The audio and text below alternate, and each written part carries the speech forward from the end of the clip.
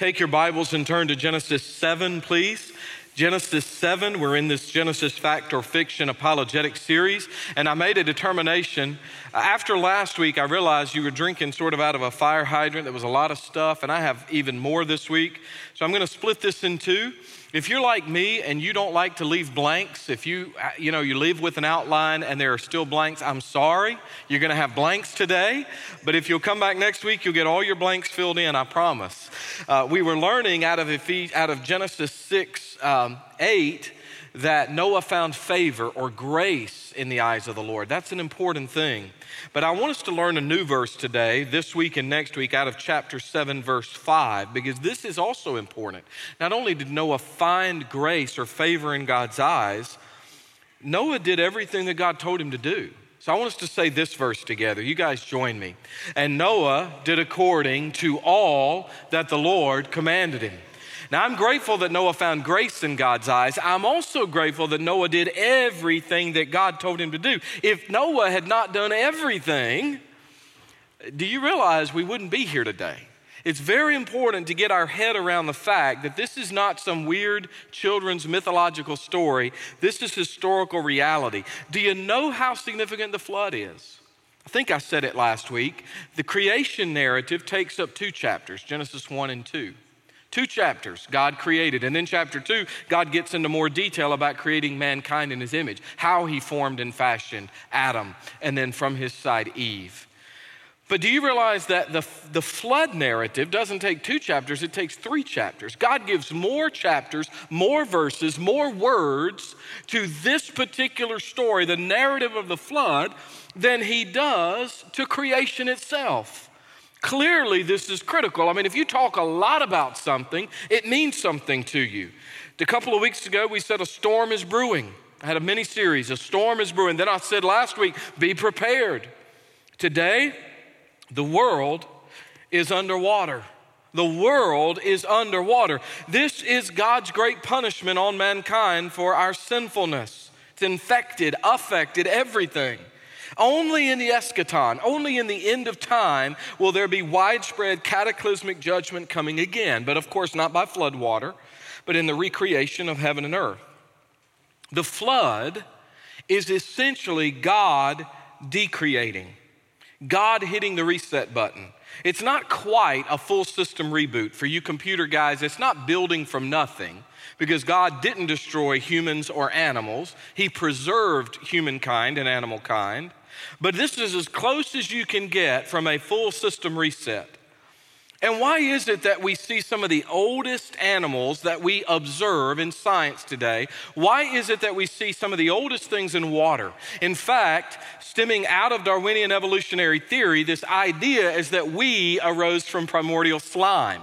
There was this soup, if you will, of single-cell organisms that gave way to aquatic life, that gave way to fish that began to walk on the land. And of course, you can find mudfish and other things, but that doesn't mean they became birds that later became reptiles, that later became mammals, that later became us. I mean, eventually, right, from the, what do they say, from primordial slime, from the goo to you, right? And so, no, of course it doesn't mean that. It means, why are some of the older things we observe in the waters? Well, because of the universal flood. When we look at the evidence, it is overwhelming. And because I have a little more time by splitting this up, what about those dinosaurs? Next week, I'm going to dig even deeper than this, but I want to say a couple of things about dinosaurs. Yes, they lived with humans. Yes, some representative kinds were on the ark. They don't have to be the giant of every kind, but some smaller variants were on the ark. Yes, others were destroyed in the flood, as all land-bearing animals were. Yes, the Bible speaks of them. You said, no, come on, man. I got a King James Bible. My King James Bible doesn't use the word dinosaur. Okay, when did the word dinosaur come to be? No one used the word dinosaur before the mid-1800s, guys. No one. So when we look back scripturally, you absolutely see glints. Why do you think there are even dragon-like narratives all over the world?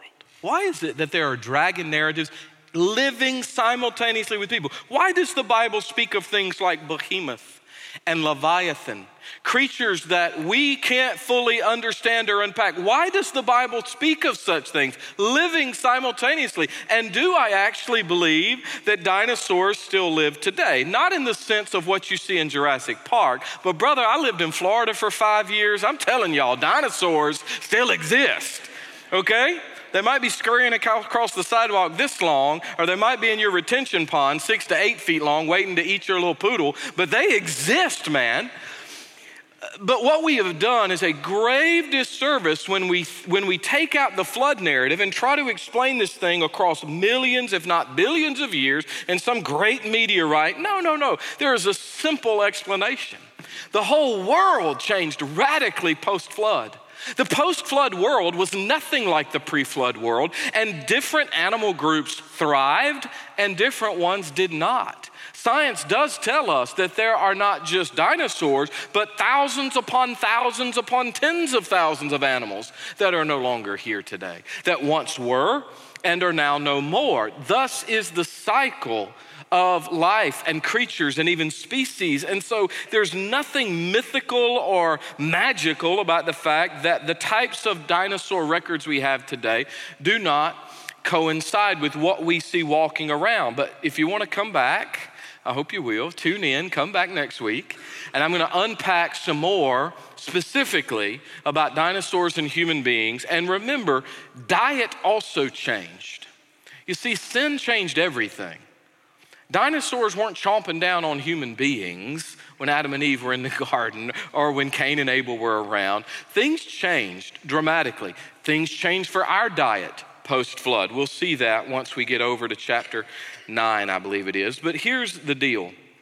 Today, I want to get into more pressing matters. Now, I almost titled this Water World, but I knew what some of y'all would think if I said Water World. Does anybody have anything come to mind?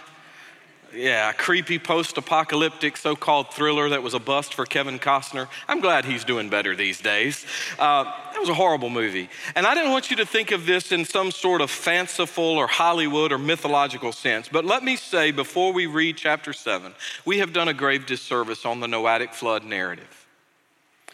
And we did it too. In our children's room, I don't remember which child's nursery was decorated this way, but we have put an image before our children of Noah's flood, and then they've gone into elementary school and they've gone on up into middle school, high school, even college, and we've never done a great service to change the image. What image comes to mind when you think of a children's book in Noah's flood? Look at the screen. Isn't that about what you think of? And you think it's a cute, colorful, funny little story. But a cute, colorful, funny little story is not at all what we're about to read. In fact, I get that you don't want to plaster your kid's nursery with people drowning. I get that. That's very morbid, okay? I get it. But this goofy concept of a colorful giraffe or two poking their head out of the top of the ark ain't getting it done, folks. We have got to get back to say what we observe today is so radically, fundamentally different from then and there. I'll end today with an illustration. It's come in various forms over the years. I happen to use a particular variant that I've come up with, but it's come in various forms. But I want to use an illustration to tell you this. There is a difference, a radical difference in what we observe and see today and what we once saw and observed, or what the world once looked like. I do believe Ken Ham and others are right when they speak of historical science versus observational science. I believe when we attempt to apply modern scientific methodology to the creation story or the decreation, recreation through the flood narrative, we do a grave disservice, and we add millions of years that are unnecessary, and we add layer upon layer of complexity. And if you believe that we came from goo all the way to you, and there's this movement, you're crazy. There's so much missing in that narrative. There's so much that's not there. Oh, well, we'll just find it one day. There'll be enough. They've already discovered that in repiecing certain parts of fossil record, it's very, very easy for even the best archaeologists to make major mistakes, to put this piece with this piece that never belonged, and to say, well, clearly we are morphing and changing and evolving. It's just ludicrous. And quite frankly, it takes too much faith for me to believe that. But I'm also not going to believe these cutesy kid stories about this flood. Today it gets real. The world is underwater. Stand with me as we honor the reading of God's word. I'm going to go ahead and read the whole chapter. And then we're just going to focus on sort of one aspect of this story today. And then I'll give you some asides. We'll dip our toe in the pool of numerology at the end. We'll talk about why these things matter. And immediately out of the gate, some of you are going to scratch your head because you were here last week and you're going to go, whoa, something's not right. But hang with me. Noah had done all that God commanded him. Then, verse 1, the Lord said to Noah, "Come into the ark, you and all your household, because I've seen that you are righteous before me in this generation. You shall take with you 7 of every," what? Whoa. Some of your Bibles say 7 pair. I'll come back to it. I thought last week we read 2 by 2 by 2 by 2. God's word is not a contradiction. We'll come back. You'll take 7 of every clean animal, a male and his female. Interesting binary. 2 of each of the animals that are unclean, a male and his female. Another interesting binary. And nobody's defining their terms.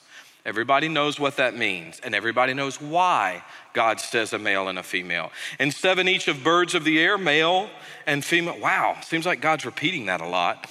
To keep the species alive. Oh, okay, interesting. So it takes one of this and one of that, and not this and this or that and that. It's another message. Keep the species alive on the face of the earth. For after 7 more days, so God's given him a 1-week warning, right? I will cause it to rain on the earth, very important, 40 days and 40 nights, and I will destroy, obliterate from the face of the earth all living things I've made. Now watch. And Noah did according to all that the Lord commanded him. Noah was 600 years old when the flood waters were on the earth. So remember, that lengthy life expectancy is going to change dramatically post-flood. And so now we get a little bit more detail. So Noah with his sons, there were 3, his wife, his sons' wives, 8 of them, went into the ark because of the waters of the flood. Of clean animals, of animals that are unclean, of birds, and of everything that creeps on the earth, 2 by 2. So this is back to the unclean. 2 by 2 they went into the ark to Noah. So God is doing that. Remember, God's drawing them.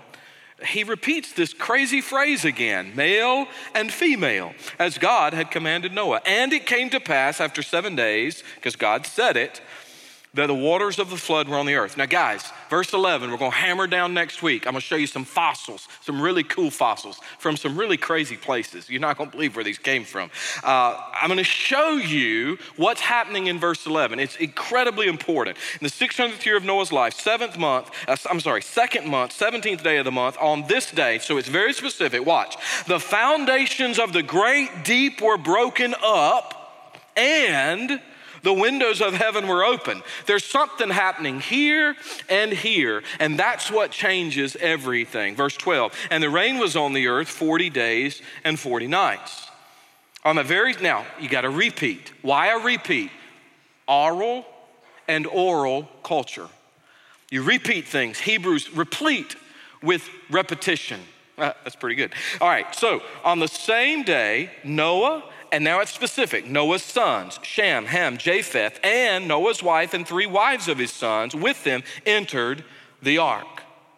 So we're repeating, they and every beast after its kind, all cattle after their kind. So specifically, every creeping thing that creeps on the earth after its kind, every bird after its kind, every bird of every sort. And they went into the ark to Noah, 2 by 2, of all flesh in which is the breath of life, so that, he says it again, so those that entered, male and female of all flesh, went in as God had commanded him. Watch this. And the Lord shut him in. That's very cool. Now the flood was on the earth 40 days, and the waters increased and lifted up the ark, and it rose high above the earth, and the waters prevailed and greatly increased on the earth, and the ark moved about on the surface of the waters. Remember, he's not steering, he's not sailing, it's just moving. The waters prevailed exceedingly on the earth, and all the high hills all the high hills under the whole heaven were covered. That's important. The waters prevailed 15 cubits upward, and the mountains were covered. Any of you that know anything about the draft of a boat know why that's important. We'll come back next week. And the waters prevailed 15 cubits, 21, and all flesh died that moved on the earth. That's very specific to land animals. That word earth is land.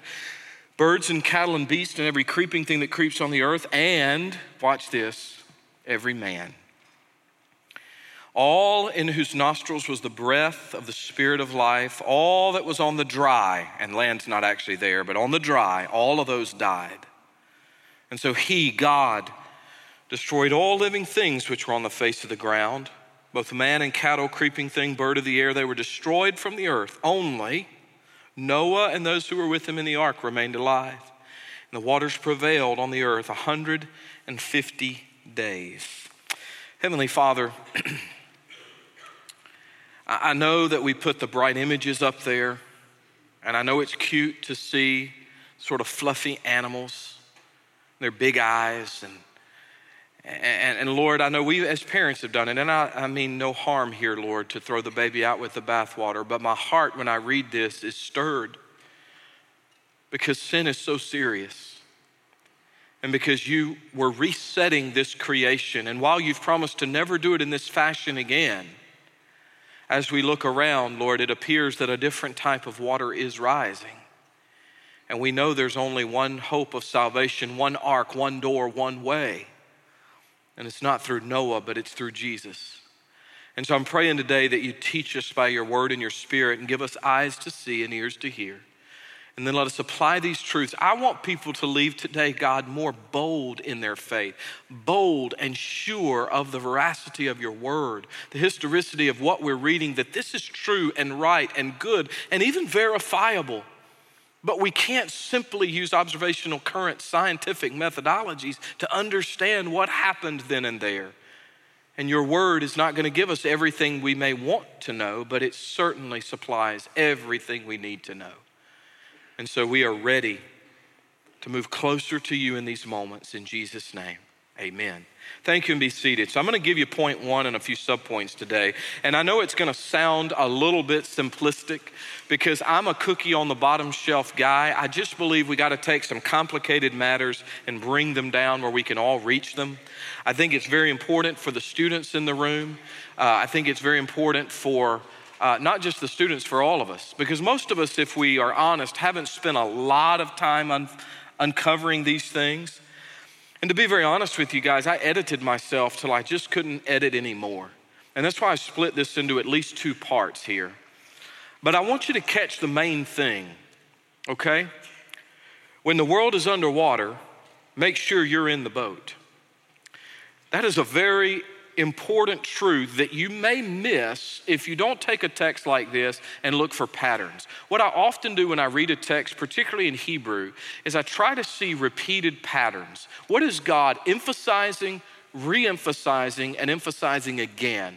Are there some concepts, some words, some verbs? Part of this is just pure old hermeneutics. How do we interpret scripture? And what you want to do when you study a passage or like this, a full narrative, a chapter, which is a big slice of this narrative, account of the flood, you want to say, what is God saying over and over and over? Okay, you say, now wait a minute, preacher. When the world's underwater, make sure you're in the boat. That's not going to happen again. God promised that. I know the rainbow story. I know what it really means. Well, okay, you're right. But the flood narrative, just like the Exodus narrative, is a precursor, a foreshadowing of God's judgment on the lost in need of salvation through one ark, one door, one way. This is a precursor. And you know what people like to do? They like to say, I believe in Jesus. Just give me Jesus. Some very well-known pastors, even as of late, have said, we must unhitch the Old Testament from the New. Just don't get hung up in this stuff. Just give them Jesus. But if you believe in Jesus and you believe he was the Son of God and God the Son, and you believe he was and is a great rabbi, a great teacher, a great leader, a great moral example, maybe you believe he's the only Savior of the world. But you then say, I'll take Jesus, but I don't want any of this fairy tale Noah stuff, then you haven't taken Jesus. You haven't taken the real Jesus, because Jesus Christ himself believed in the flood narrative. Jesus believed in Noah. Jesus spoke of what happened in these days as a historically accurate account of world history. He tells us in Matthew 24 that people were eating and drinking, marrying and giving in marriage, meaning they're just getting along with their lives. He says in those days, there's kind of like, think about it like this. Maybe they were just ignoring this strange little man and his crew who were building a massive boat with nowhere for it to sail, for nowhere to float. Jesus is saying in those days, everybody's just getting along, and yet there were signs. And there was a man that was doing things that should have been obvious to them. Maybe they chose to assume he was wrong about his predictions, but judgment fell just as God said it would. And the Lord Jesus said this, just like it happened then, so too will the coming of the Son of Man be. Now, was he lying about his coming?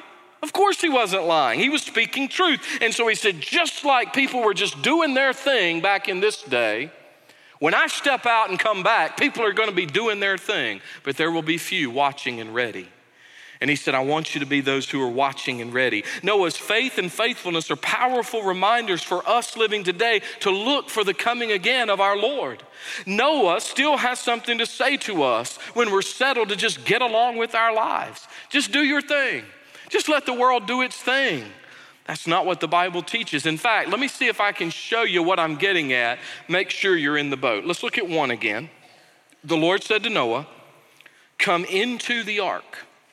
He invites him. You and your household, you're righteous before me. I've noticed that. Now I want you to look at verse 7. So Noah, with his sons, his wife, his sons' wives, went into the ark. Same phraseology. That's where I'm seeing a repeat. The same concept. They went into the ark because of the waters of the flood, meaning they're on the horizon. I want you to skip to 13. On the very same day, what does this mean, on the very same day? I believe it's a reference back to 1. When you study the originals, it gives you this indicator that when God makes the invite, Noah obeys immediately on that day, but it's a repeat in the text.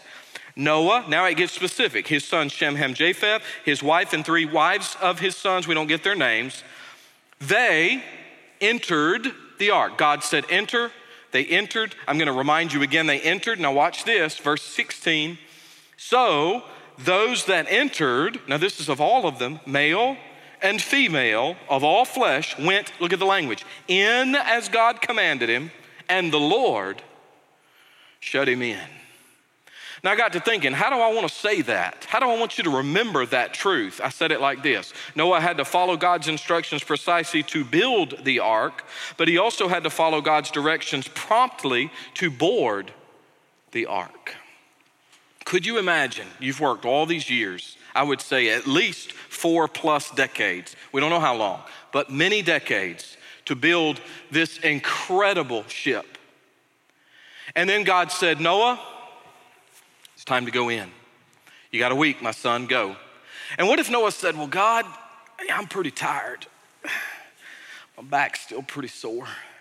If you could give us just a little bit longer. Would the ark have saved Noah and his family if they chose to stay outside? Yes or no? No. No, the ark doesn't save if you don't go in. See, that's why I like to say partial obedience is disobedience. Noah had to obey all the way. And see, this is what happens in church sometimes. Church folk will come in and get a little bit. You just get a little dose. And we feel a little bit better because I got my dose. And in the South especially, we can sort of check the box. Now, it's not as social as it used to be, but let's be honest, for a very long time, church was a social gathering. And that was the heart of a community. And I just checked my box, and I feel pretty good. And I'm going to be partially obedient, but I'm going to go out and live like the devil. I'm going to do whatever I want to do. Because it really doesn't affect where I live and how I move. But Noah had to put feet to his faith, and he had to keep moving. And if you think about it, had he not gone in, God said, come on in. Now Noah, come on. And God himself was going to raise the door and shut him in. If Noah hadn't done it, I believe he would have perished with everybody else. He could build it, but he still had to board it. And so it is with our faith. Do y'all remember an account from Moses' day in the Exodus where God said, I want you to kill the lamb at twilight. And then if it's too much for your family, share it with those around you. But I want you to take that lamb. I want you to slaughter it. I want you to roast it over fire. Don't break its legs. It's a precursor of the Lord. I want you to take some of that blood and I want you to put it on the doorpost and the lintel of your house. Anybody know the story I'm talking about? Everybody know that? And when you do that, I will pass over you, and the death angel will not come to visit and take the life of your firstborn. Now, what if I killed the lamb? What if I roasted the lamb? What if I had my unleavened bread? But what if I said, my doorpost is pretty clean right now. I don't really want to bloody her up. What if I did all of that? Then I haven't done enough. And see, some of you are close. You're close to the kingdom, like the rich man. You're close. But you haven't gone all the way. And you got to be in the boat when the world is underwater. You got to be all the way in with your life. Romans 10:17 says, faith cometh by hearing, hearing by the word of God. Noah gave God a word. He said, build it. Noah gave God a word. He said, board it. There is no more striking example of this other than maybe the life of Jesus himself, where God gives a word and the man obeys perfectly. And he's told about this cataclysmic flood. He believed God. It's coming. He'd never seen anything like that. He's informed that the end of all flesh is at hand. He believed that. He says, build this thing, a football field and a half or more long. He did it. But then he's invited by the Lord. Come on in. Come on. Now, I've brought these animals. I need to close this door behind you. What a difficult step when the rain's not yet falling. But it's very interesting. Noah's family is being identified. And then the more you track down the text, the more specific it gets. We don't get the names of the daughters-in-law. We don't get the names of the misses, but we do get the names of the males. And what's interesting here is God is very specific. And could that be a word for me today? Never speaks to their righteousness, never speaks to their faith. It speaks to his faith. Could it be that God, as a head of a home, is saying something to me today? Let me say yes and no. I'll start with the no. No, me being a father who is saved, who is a Christian, does not automatically mean that my children or grandchildren are saved by my faith. No. The Bible is clear. Each one will stand before God on his or her own. No, I cannot be saved for my 4 or my 2 granddaughters. I can't be saved for them.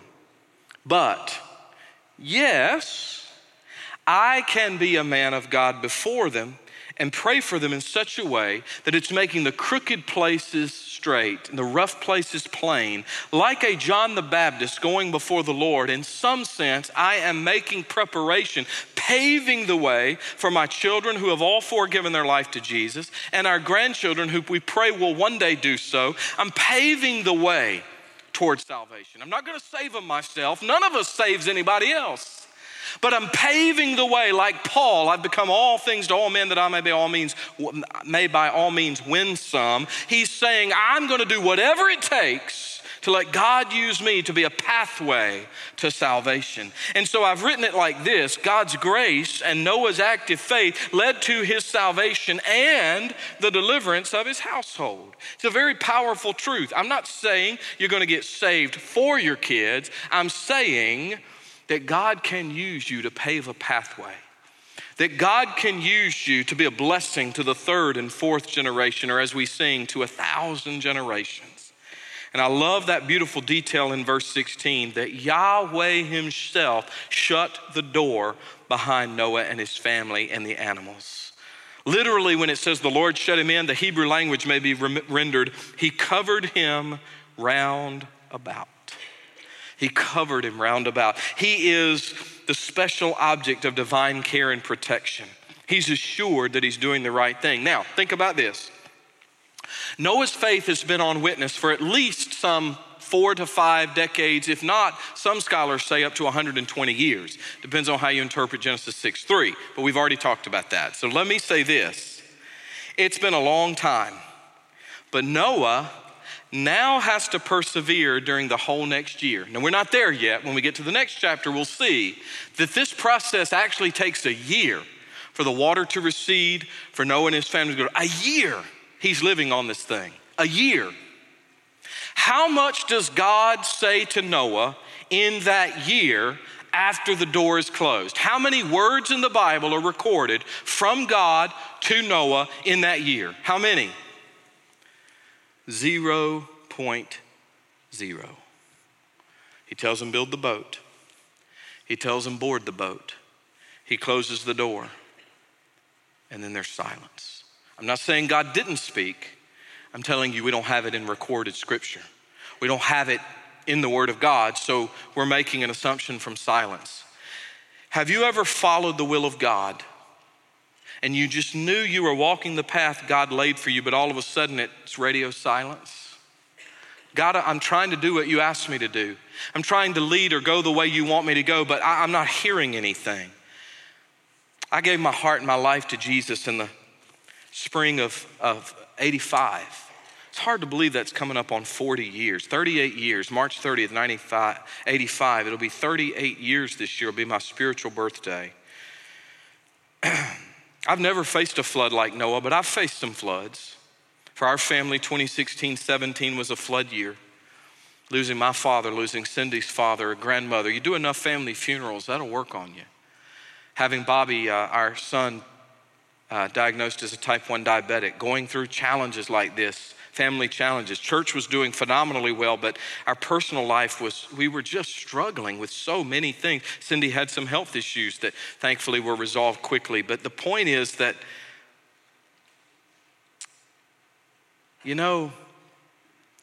sometimes it seems like we're doing all we can to walk with the Lord.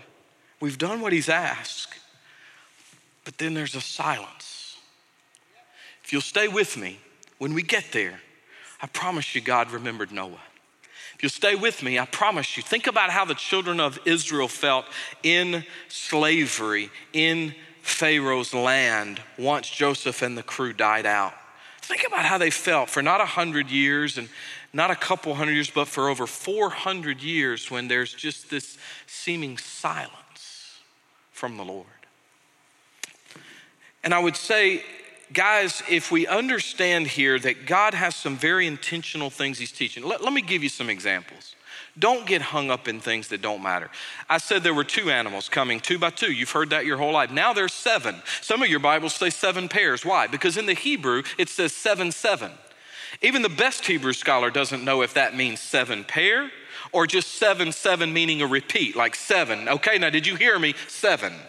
Because that is very possible. Again, repetition is at the root of much Hebrew. So you have 7, 7. So now if it's 7 animals, what would that be? And you say, well, God hasn't already differentiated between clean and unclean. Sure He has, to Noah. It's not recorded for us, but God has clearly told him these are clean, these are unclean. This is the type. It's not written down 2 years later, but Noah already understood Sabbath principle. Adam and Eve understood Sabbath principle, but God hasn't given the 10 Commandments yet. So you have these precursors before Moses is inspired by the Holy Spirit to write it down. My point is this: what does this mean, this 7 thing? Well, if it's 7 animals, you had 3 pair and 1 left over for sacrifice, because Noah, listen to this, Noah doesn't leave his religion just because he gets on the boat.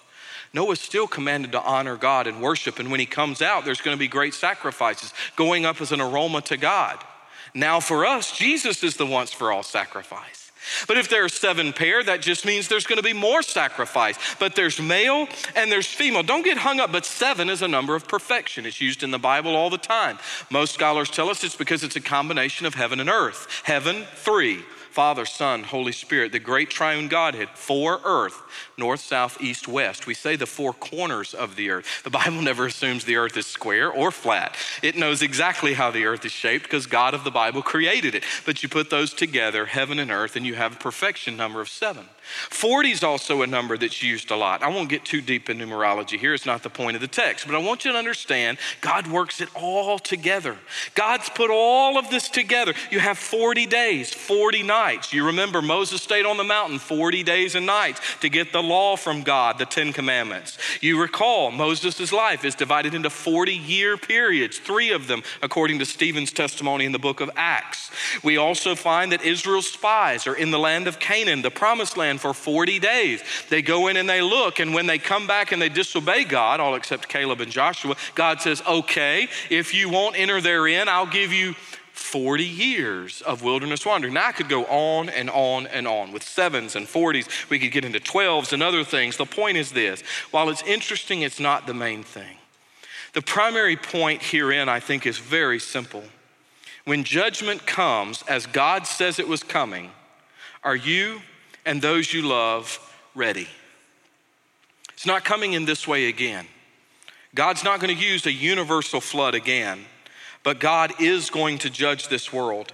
In fact, when we see verse 23, it says, God destroyed all living things which were on the face of the ground. Man, cattle, creeping thing, bird of the air. They were destroyed from the earth. Only Noah and those with him in the ark, you had to be inside. Only those remained alive. When the water of death or raptures rise, will you be ready? One or the other's coming for you. Jesus is going to break the eastern sky, or the real you is going to separate from this external shell. The spirit, the soul will one day leave this earthly tent. Either way, when you are absent from the body, you will be before the Lord. Are you ready? As Jeff and the band come up, I want to close with this illustration. It's something I've thought of. There are different variants of this. Some have talked about it with, there's a classic, a very old illustration about an elephant. I want to use something a little more modern and something a little easier for us to get our head around here. Since we live close to Dollywood, let's talk about a roller coaster for a second. And not just a plane up and down, maybe not just an old wooden coaster. I want you to think about one with some loop-de-loops in it. And this is where I don't agree with everything from Answers in Genesis or Creation Research Institute with Ken Ham, but I agree with a lot. And this is one where I think Ham is dead on with observational science versus historical science. And I do think we have to differentiate. I believe, next week we're going to unpack all of this in detail, so I want to whet your appetite. I believe that things were all together at one time, just like your geologists, scientists, archaeologists, they all believe so too. And in this meta or mega continent, you had massive disruption and shifting. And the common thinking is that that took place over millions and millions and millions of years. That's only been in the last few hundred years, by the way, that thinking has been around. Most have said, no, it was cataclysmic. It happened very quickly, and now it's slowing down. What we're trying to do right now is we're trying to explain a roller coaster by watching it come into the station. Let me see if I can get our head around this and chew on this week. I want you to picture a roller coaster in your mind, but I only want you to picture a 10 or 20 foot section of it. You choose. And then I want you to describe the roller coaster to someone who's never seen or heard one. For some of you, you're going to describe a roller coaster that goes click, to click, to click, to click, to click, to click, to click, to click, and it's on an uphill. It's on an incline. More of you are probably going to say, oh no, a roller coaster's going down and it's fast and it's going downhill. And some of you are going to say, no, a roller coaster in my section is upside down. People are screaming and laughing, and some, like my wife, are quoting scripture. True story. I'll tell you one day. And some of you are going to say, no, a roller coaster is actually decelerating on flat track coming in to the station. If you try to explain a roller coaster by only looking at one piece, you're going to be very unsuccessful. And there are a lot of people today, I would call many of them pseudoscientists, who are trying to explain the world in which we live by looking at the world in which we live. And they're taking no revelation into account whatsoever. And so, of course, the plates are moving very slowly, and they're gradual upheaval. But I'm here to tell you that in Genesis chapter 7, you have the whole roller coaster, man. You have everything happening at one time, so gigantic, so cataclysmic, so monumental that the face of the world itself changes, that the mountains rise to new heights that they had never seen before, that the waters burst forth from the bottom and the top, that the whole crust of the planet looks different. And of course, now, not millions, but thousands or a few tens of thousands of years later, of course things have settled out some, but beneath there's still a boiling cauldron of unrest, because the Bible says the earth itself groans under the weight of sin for its own restoration. And so what I want you to understand is you don't have to be afraid of this narrative. You don't have to be afraid of the Bible. I am here to tell you, if you will take God at his word from Genesis to Revelation, you will find the truth, the whole truth, and nothing but the truth. So help me God. You will understand why you are here. You will understand what you are here for. You will understand where you are going, and you will understand that Jesus Christ is the only way. That just like the ark is a picture of salvation, Jesus is your hope and your salvation. He died on the cross for your sin. He was buried and by the power of God raised the third day. He's seated at the right hand of the Almighty, and he's soon coming to get us. Through rapture or death, one way you're going to stand. And I am ready when the world is under water. Are you? Stand with me this morning. Thank you. I want you to be ready, guys. I don't want you to be afraid of these out here who is saying, well, in the last 100 years, we are so advanced, we figured it out. We are not that advanced, you guys. Have you ever been to the Great Pyramids? Have you ever seen some of the things that our ancestors did? We're not nearly as wonderful as we think we are. We're not nearly as smart as we think we are. Do you honestly think we are evolving and getting better? Do you honestly think that this world is in better shape? Can we be real? And can we say this? Noah listened to God. Noah did what God told him to do. He did it precisely. He did it promptly. I'm asking you this morning, listen to God. If you're not saved, I know what he wants you to do. He wants you to get saved. He wants you to give your life to Jesus. Pastors and counselors will help you do that. If you're saved, but you're not walking with God by faith and growing in holiness, he wants you to cut it out and get serious with him. Quit playing childhood games with the God of the universe. He wants you to get right. And if you're here today and you need to be an intercessor, you know, I did not use this in my message because I didn't want you to think in any way that I was trying to manipulate, but you know, we love Pastor Mike. Mike Floyd has been with us now for 3 years, and Pastor Mike called me 2 days ago. His mother suddenly passed away in the night, only 65 years of age. That sounds a lot younger than it used to. Especially for you, Jeff, especially for you. Yeah, no, his mother passed away. And guys, my heart has been, I prayed with Pastor Mike this morning. We've been talking, he's heading out tomorrow. He's gonna be able to share Jesus with family and friends, and they're gonna come into Northeast Florida. But it reminded me when he called me, and he said one of his siblings had just informed him, it reminds me that, man, life is fragile and life is short. And you need to nail it down today while you have this moment. Today is the day of salvation. Now is the acceptable time. You need to get right. You know what I'm tired of? It's just with a conference with some of my buddies from around the country. Tired of hearing about churches that don't give people a chance to come to Jesus anymore. Tired of churches that won't say, you come, please come.